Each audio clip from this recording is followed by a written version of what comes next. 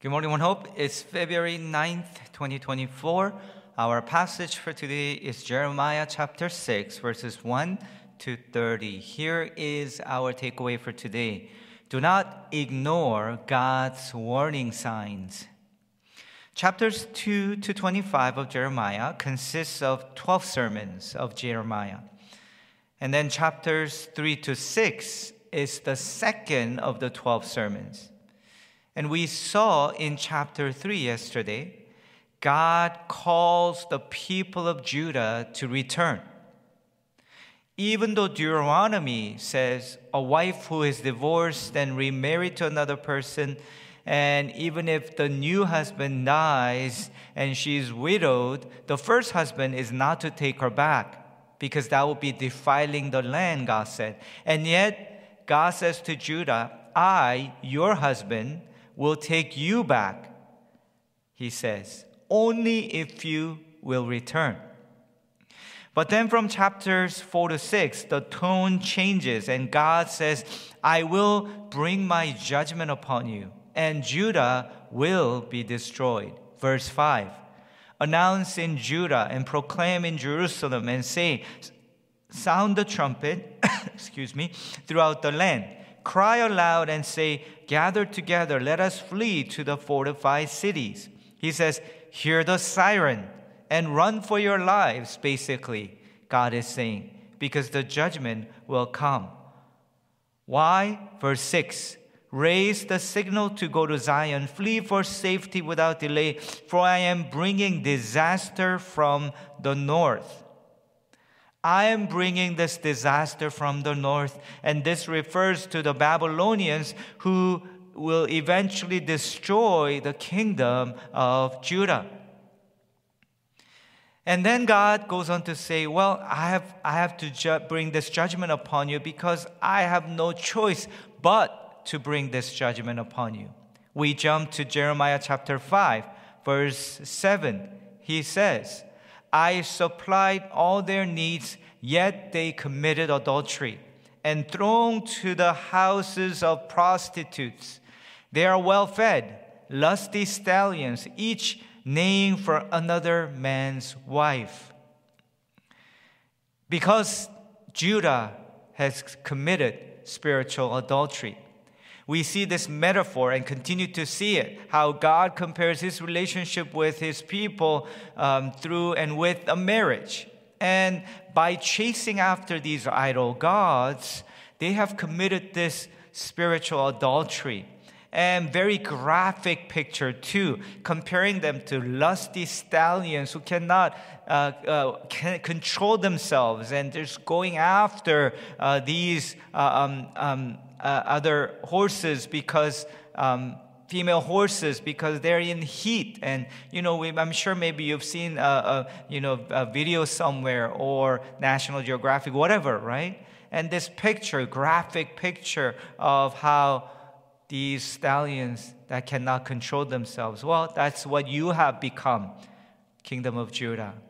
And because of that, I have no choice but to bring this judgment upon you from the north.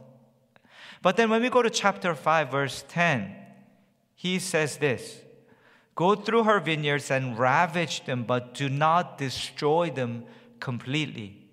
Again, God leaves room for that mercy. He says, I will bring judgment, but I will not destroy them completely. God reveals his heart yet again. And yet, what do? We ignore it. Our Christian life is not about doing things or not doing things only and ultimately, but it's about seeing God's heart, feeling his heart, responding to his heart. And the heart that he reveals to us here is that I have no choice but to bring this judgment from the north, and yet I will still save you. I will not destroy this kingdom forever. I will not destroy it completely. Friends, let us continue to respond to his heart. Not just his words, but his heart that is revealed to us in his word. And then we see in chapter 6 that God had given them warning signs And the people of Judah knew what they were and understood it, but they ignored it completely. And that's why God is now about to bring judgment upon them. Verse 16 of chapter 6. This is what the Lord says. Stand at the crossroads and look. Ask for the ancient path. Ask where the good way is and walk in it, and you will find rest for your soul. But you said, we will not walk in it. God says to them, I showed you what the good ways were. That ancient way, the good way. And yet you refuse to go back and walk in those good ways. Ancient path, the good way, what God had already shown them and given to them. Yet they ignored it and refused to go back. Often, friends, it's not a new revolutionary way or method that we need when we have gone astray. What we need is often we simply need to go back to the good old ways.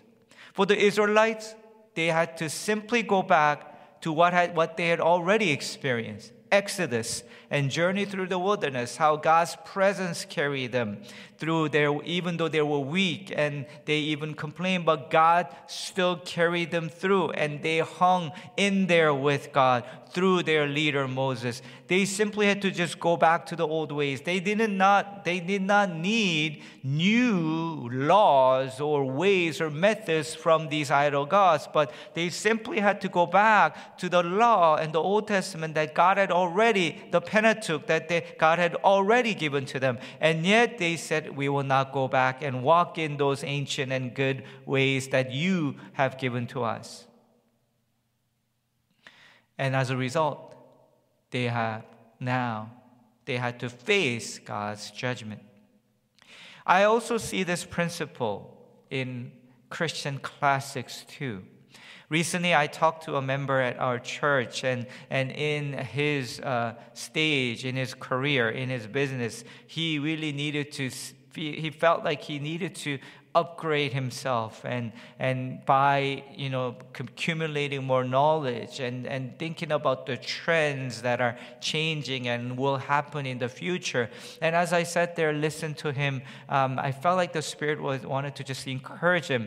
And what I told him was, well, yeah, those are all good, but I think there is a way in which you can get that, and that is you go backward and start searching things of the past. And what I meant was, in your field, there are all these discussions that are going on. And my experience from having done academic studies for many years is that when there is a lot of discussions going on in the present, what I found is that more often than not, if not all the time, that they're having this conversation out of this classic work in that field that everyone refers to.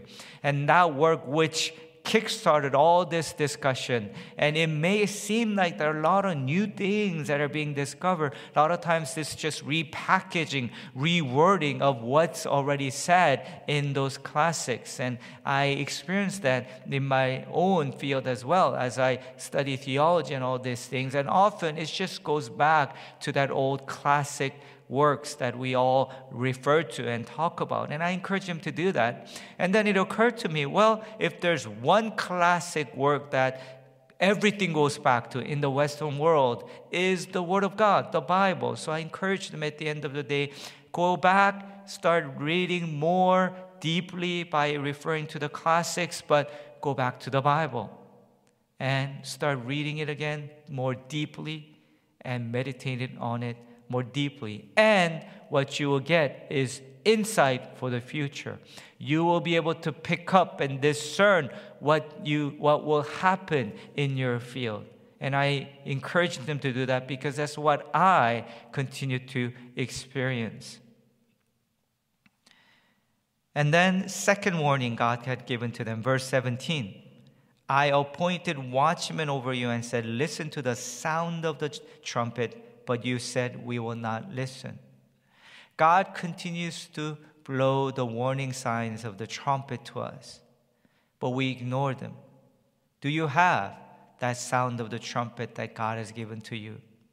That nudge in your heart, that still small voice says, that's not where you should go. Right now, this is not what you should do. And yet, we ignore them. Why? Because our own desires are greater. Our own plans seem to be better. And our own will is too strong. And we don't want to hear the sound of the trumpet, the warning sounds that God gives to us.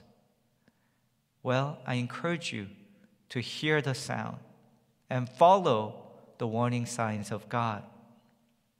Finally, verse 20, third warning sign that God had given to them. What do I care about incense from Sheba or a sweet calamus from a distant land? Your burnt offerings are not acceptable. Your sacrifices do not please me. The third warning sign that God had given to them was their failed worship. But they did not come back to God in proper worship that was acceptable to God. My own experience in ministry is that 9 out of 10, if not 10 out of 10, every believer's downfall starts with him or her falling away from worship.